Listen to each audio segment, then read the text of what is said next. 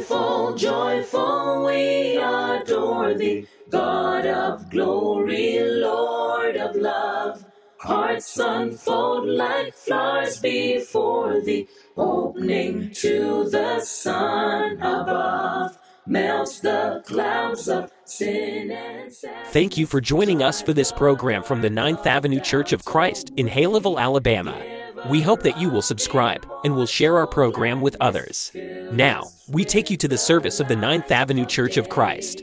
Open up your Bible to the book of James. We're talking about the idea of a faith that works. A faith that works. And that's an important thing for us to really begin to grasp in our life, because faith is not something that is just about sitting still in the moment. Faith is not just about sitting in the pew. Faith is a word of action. Faith is not just a belief. Faith is not just, I think there is a God. Faith is, I believe there is a God. I think there is a God. I know there is a God. And I'm going to prove it to you by the things that I do, by the way that I talk, by the way that I act, by the way that I live my life. You're going to be able to look at me and know that I believe that there is a God. And so that is really what James is about. James is about, if you have faith in God, what is your life supposed to look like? Like, how are you supposed to act? What are some things that you're supposed to do? And we're in the third lesson of this. It's a brief series. It's not a long book. I didn't want us to get bogged down in the letter because it's not a very long letter. So we're taking five lessons from it, this being the third. But today we're going to talk about maybe something that is, for some of you, maybe for all of us, the most difficult part of what he wants to share with us through this book. And it's thinking about the words that we say and how we say them, how we use them, and the importance of letting our words show our faith to other people. When you think about words, I want to put some context with it. I want you to think about the power of words for just a moment. With words, the universe and all of creation was spoken into existence. With words, Jesus healed.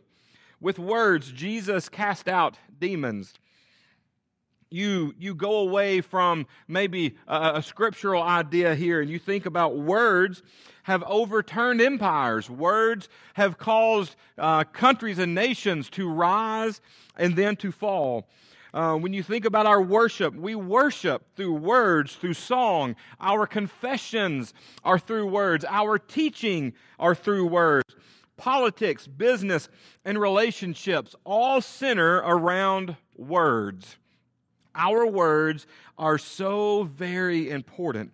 And James, in what we call chapter 3, begins to bring in this idea that we have to practice faith actions through the things that we say. So let's jump right in to our text that we're going to be looking at this morning, starting in James chapter 3, verses 1 through 5. James chapter 3, verses 1 through 5. He says, "Not many of you should presume to be teachers, my brothers, because you know that we who teach will be judged more strictly.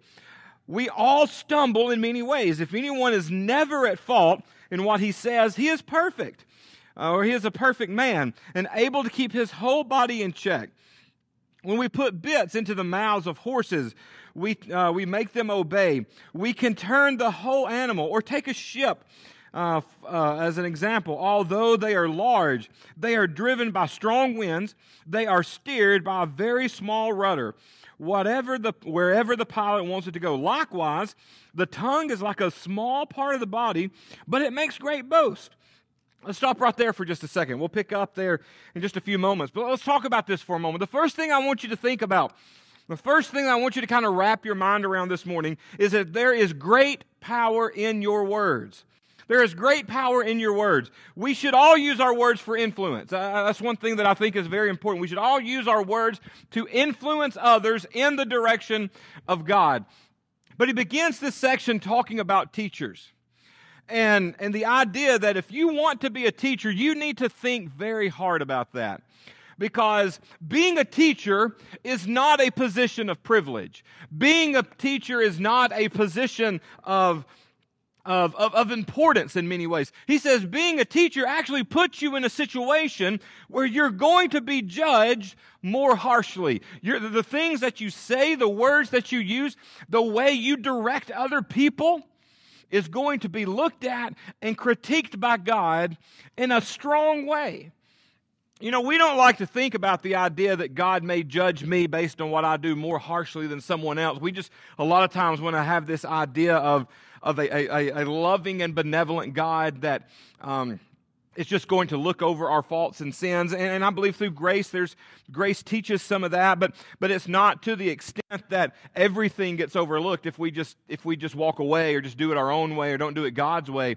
There is a standard in which we must live. And he says, as teachers, he said, don't get wrapped up in the grandeur of teaching, because understand that being a teacher is something that is so important that God is going to look at the things you say with a microscope. He's going to really pay attention to those things.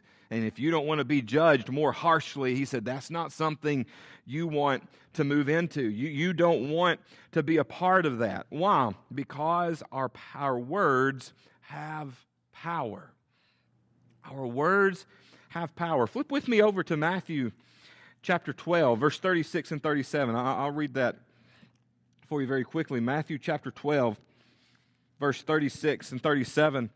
And not just teachers, but I think all of us need to understand this. He says, but I tell you that men will have to give an account on the day of judgment for every careless word they have spoken. For by your words you will be acquitted, and by your words you will be condemned. Think about that. By every careless word you have spoken. I'm going to tell you what. The time that I am maybe, and this shouldn't be the case, but parents, I think we understand this. There are times that we choose our words as parents very carefully. And do you know when that is? It's when we're riding in the car with our kids. Have you ever had a conversation with your kids and you're trying to talk about somebody? You're trying to talk about something, and you're having this conversation with your spouse, and you're trying to talk about, say I'm trying to talk about Brian. I'm like, that guy at church that always wears an Alabama shirt, that has glasses.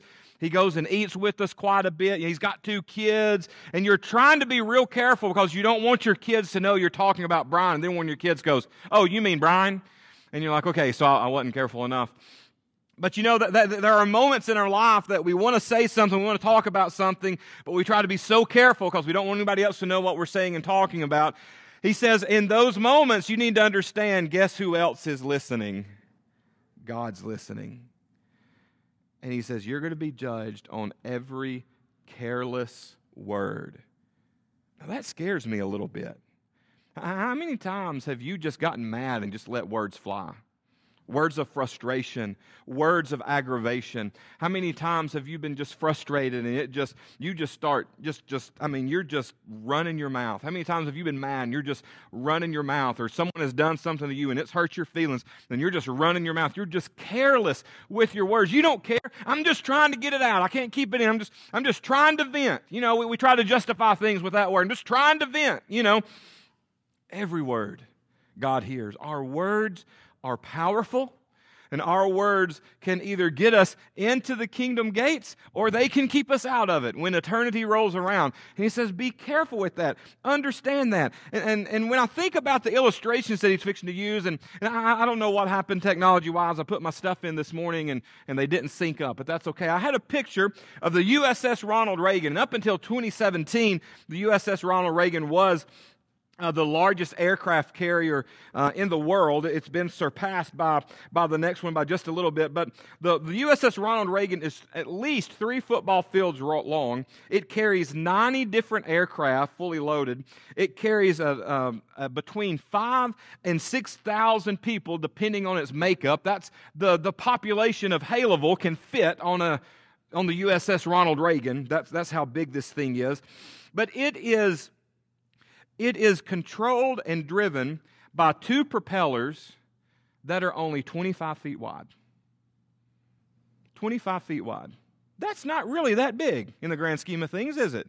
50 feet of propellers will take this huge, huge ship that carries all this fancy, I think it was like 10 million gallons of water This, 10 million gallons of water this thing displaces just empty, when it just initially sits down into the water. Like, it's crazy. It's crazy. 50 feet of propellers drives and controls this whole thing. Your words have that kind of power. Your words have that kind of power. Little things, but big output. What you do with your words will steer the ship of your life. And it's such an important thing to remember. Another thing I read this week as I was kind of studying and trying to figure out the power of words, there is one word that is used in advertising today that helped double the profit margin of shampoo in America. You know what that one word was? Repeat. Repeat. They had always put wash, rinse on the back of shampoo bottles, and somebody one day goes, hey, I got an idea, let's tell them to repeat that. And it doubled the sales, one word, double the sales of an entire industry. Words are powerful. Words are important. We are to understand that words form our house of being. Or another way of saying that is the words we speak become the place we live. We have to live with those things. If we talk in positive ways and encouraging ways, we're going to live in a world that is full of more positiveness and encouraging. If you wonder why in the world is my life just filled with so much negative stuff, what's coming out of your mouth? Are you speaking negative things into the world? If so, then your world, your house that you're going to live in is going to be negative, more so than positive, because of the words that you use. Another thing that I found this week that was interesting, when I'm thinking about, influencing the things around you, how many of you like coffee? How many of you like coffee? How many of you love coffee? Okay, let me ask it this way. How many of you like coffee, just plain black coffee? Okay, that's not near as many of you. How many of your coffee tastes more like a pound of sugar when you get, like, it's got to taste that way, right? You've heard of the color wheel, correct? Everybody knows that there's a color wheel and this color connects to this color and all this stuff. There is now a coffee flavor wheel that if you like your coffee to be in this category, these are the things that you add to it. But at the end of the day, very few people that I've met actually just like just plain straight, just plain Jane black coffee. You always got to add something to it to make it what you want. Me personally, when I drink coffee, I like Fruity Pebble Creamer. It's my favorite cereal. Just make it. You snarl your nose at it, that's okay. I don't know what you put in yours. That's what I'm going to put in mine. That's what I want mine to taste like. Your world is the same way. Your world is influenced by what you put into it. And the thing you put into it the most every single day is what? Words. It's words.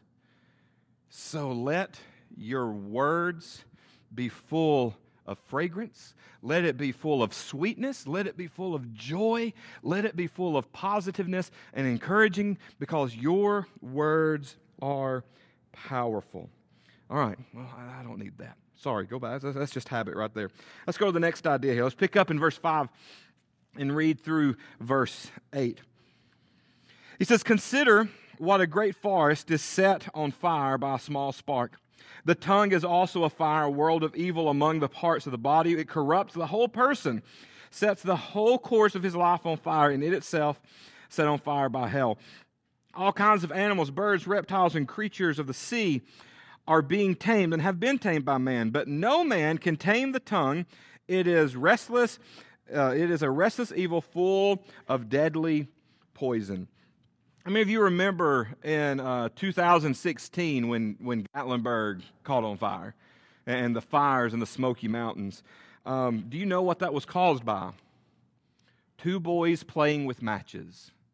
Two boys playing with matches set nearly all of Gatlinburg on fire that weekend.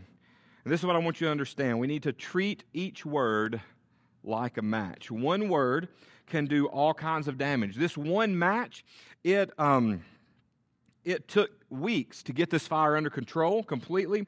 It burnt 15,000 acres of forest in the mountains. It burned up 2,000 structures between houses and businesses and hotels. One word can be as damaging as a match.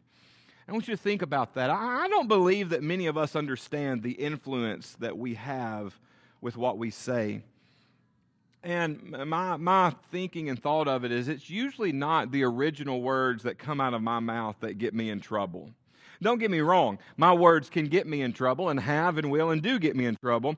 But usually what happens is when I use careless words, as Jesus talks about in the book of Matthew, what happens is I use my careless words and then someone else is careless with the words that I've used.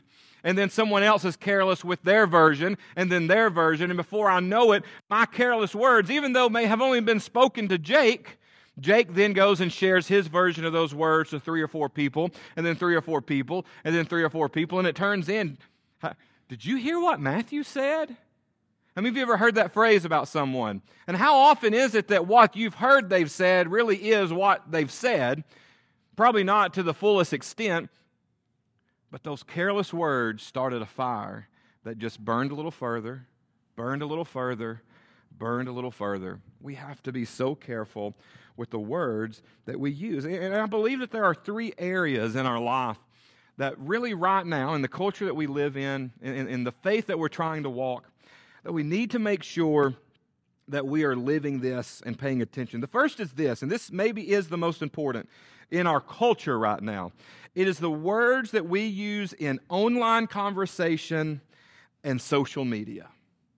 Online conversation and social media. Now, I'm a big social media guy. I use it. I love it. I feel that social media can be used to bring the message of God to a lot of people that we normally couldn't reach. Our online broadcast, as a matter of fact, actually led to the baptism of someone in Memphis, Tennessee a couple of years ago. Think about that.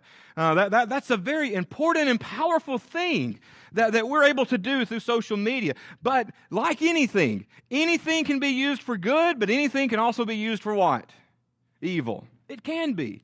And I know some people that stay away from it and they just go, hey, that's the devil's playground. One of the ladies in Kingston, that was her phrase. Facebook is the devil's playground. And I understand that perspective. I get that. Because once you put it out there, it's impossible to bring back. And I'm going to tell you something else. It's easy to feel anonymous on social media. It's easy to feel like, well, no one else is really going to see what I'm going to say.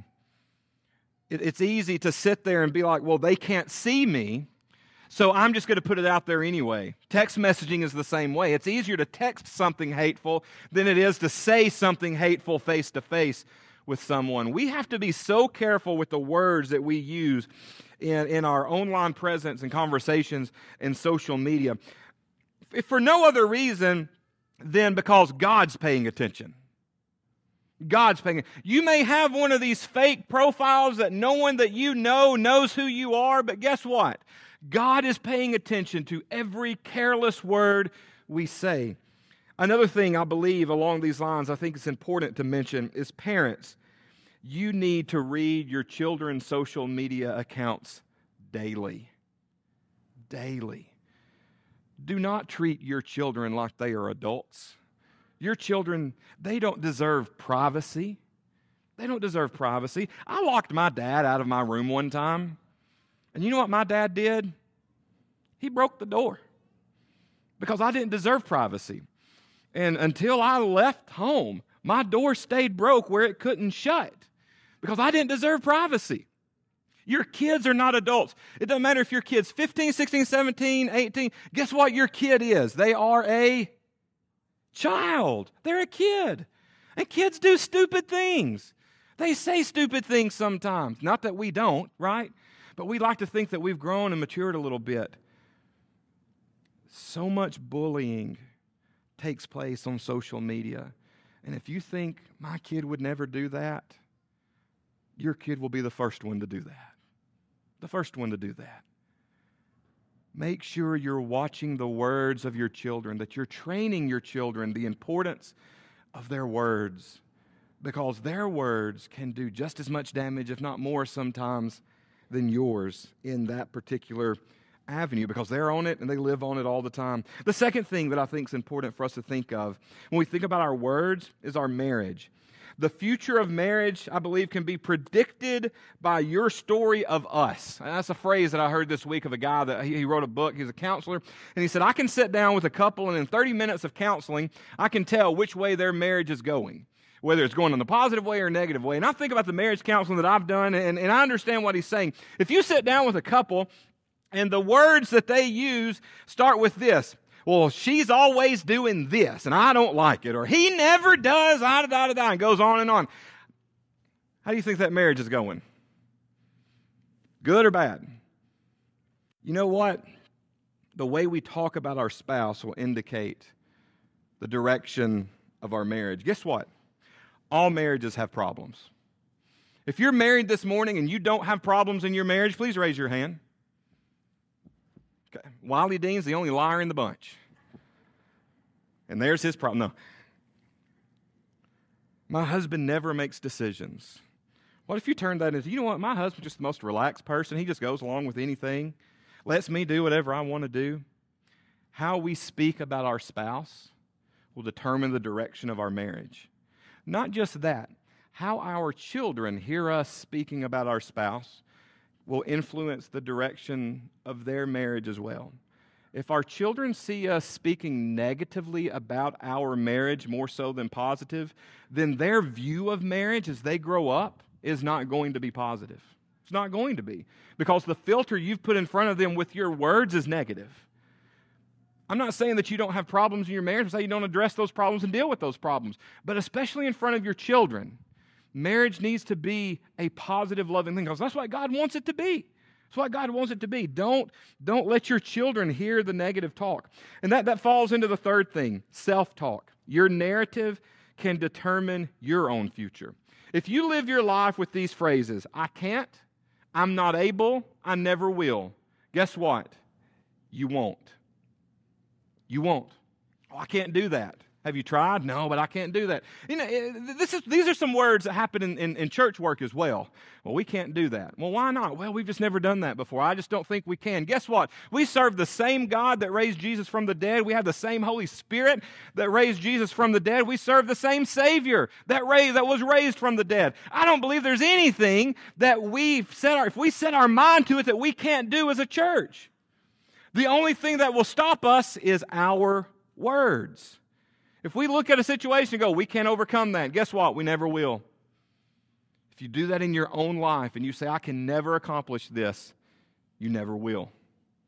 We have to have positive words and surround ourselves with positiveness in our life. All right, let's keep going before we run out of time here.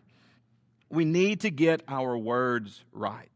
That's the next thing. We need to get our words right. Pick up back in verse 9 through 12. With the tongue we praise our Lord and Father, and with it we curse men who have been made in God's likeness. Out of the same mouth comes praise and cursing.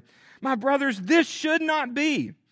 Can both fresh water and salt water flow from the same spring? My brothers, can a fig tree bear olives or a grape vine bear figs? Neither can a salt spring produce fresh water. I love this idea here. I love what he's saying, because we're guilty of this. We're guilty. Somebody in this room, I'm not a prophet, I'm just guessing. Somebody in this room is going to sit here for an hour praising God, worshiping, going to church, and then you're going to sit down at lunch and you're going to say, well, have you heard about so-and-so? And the gossip starts at lunch. The gossip starts at lunch. Can you believe what I heard? And what he's saying is, you can't come in here and sing holy, holy, holy, and then go to Cabo's and talk about the person that sat behind you in church, or your neighbor, or the person that you work with. He says you can't be lukewarm like that. That's what lukewarmness is when you get into the book of Revelation. He says that kind of attitude, that kind of life, it makes God sick, makes him want to puke. That's what he says. Makes you want to throw you up. Lying words, complaining words, cursing, criticizing, gossip, slander. These are all words that Scripture says we should never use as Christians. We should never use as Christians, especially towards each other. as brothers and sisters in Christ. Hey, there's going to be time that we have conflict. That's just the nature of personalities, the nature of dealing with people. It's one thing for me to have conflict with Jake and to go to Jake and deal with that conflict. It's another thing for me to have conflict with Jake and come over here to Alex and criticize Jake and judge Jake and talk about Jake. We have to work through problems. We have to talk about things. We have to use our words sometimes in difficult moments. But he says, as Christians, we should never complain about other Christians. We should never lie about other Christians. We should never curse about them, criticize them, gossip about them, slander them. And not just other Christians, but those are just things we should not do. But those things are fun conversations to have, aren't they? It is fun to sit and talk about other people's problems and how they need to solve them. It's a lot of fun. Otherwise, we wouldn't do it. Rather, throughout Scripture, he says, by yourself and with your brothers and sisters, you praise God together. You encourage one another. You pray for one another. You instruct each other. You thank God for each other and with each other. And you sing praises with one another. That's the words, that's the avenue. That's the filter in which our words should come out. Now, verse 13 through 18. We have in many Bibles, in my Bible, there's a division here. Divisions are man-made in Scripture. I believe he's having a continual thought here. Who is wise and understanding among you? Let him show it by his good life, by deeds done in humility that comes from wisdom. How do we know how wise a person is? Usually by the things they what? Say. Usually by the things they say. But if you harbor bitter envy and selfish ambition in your hearts, do not boast about it. Think about it. Don't say those things. Do not boast about it or deny the truth. Such wisdom does not come down from heaven, but is earthly, unspiritual, of the devil. For where you have envy and selfish ambition, there you find disorder and envy, and in every evil practice. But the wisdom that comes from heaven is first of all pure, then peace-loving, considerate, submissive, full of mercy and good fruit, impartial and sincere, peacemakers, who sow in peace, raise a harvest of righteousness. What is your motivation? Why do you say the things that you say? Why do you speak the words that you speak? Are you trying to sound smart by earthly standards? Let me tell you what. You turn on any newscast, whether it's a conservative newscast, liberal newscast right down the middle. How many of you really want to be known by earthly wisdom? How much wisdom is coming from those news? There's a lot of opinions. There's a lot of smart people. But how many of us want our life, want that wisdom to be our standard? I think at the end of the day, I think we would be like, I really don't want to have anything to do with that. I don't want that to be my standard. But yet we repeat those things so often. We repeat the words of the smart people in our world so often so that we try to sound just as smart as they do. So people will think that we're wise and we're understanding and all the above. How do you know that I'm wise? How do you know that my wisdom is of God and not of earth? Because my words will be words that define me. Look in verse 18. As a peacemaker. As a peacemaker. And I believe that's the ultimate filter that we look at our words with. The words that I use, do they create conflict or do they create peace? Do they create problems or do they bring unity?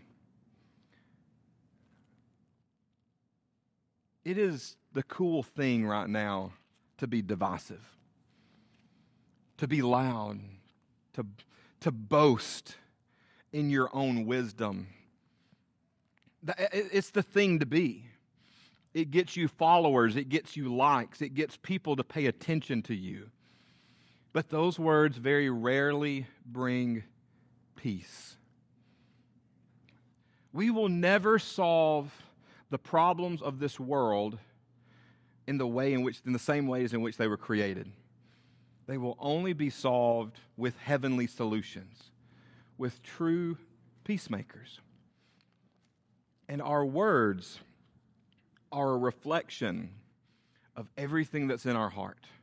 What comes out of our mouth starts in our heart. And if we are genuinely a Spirit-filled peacemaker in our heart, then the words that flow from us will reflect that every single day. Yet of all the things in Scripture that we can talk about, I truly believe James chapter 3 is the easiest thing for us to sit and listen to and the hardest thing for us to live when we walk out of these doors. Because we enjoy hearing our own words sometimes. Even the Scriptures say that we can't tame our tongue. But where does it start? It starts with our heart.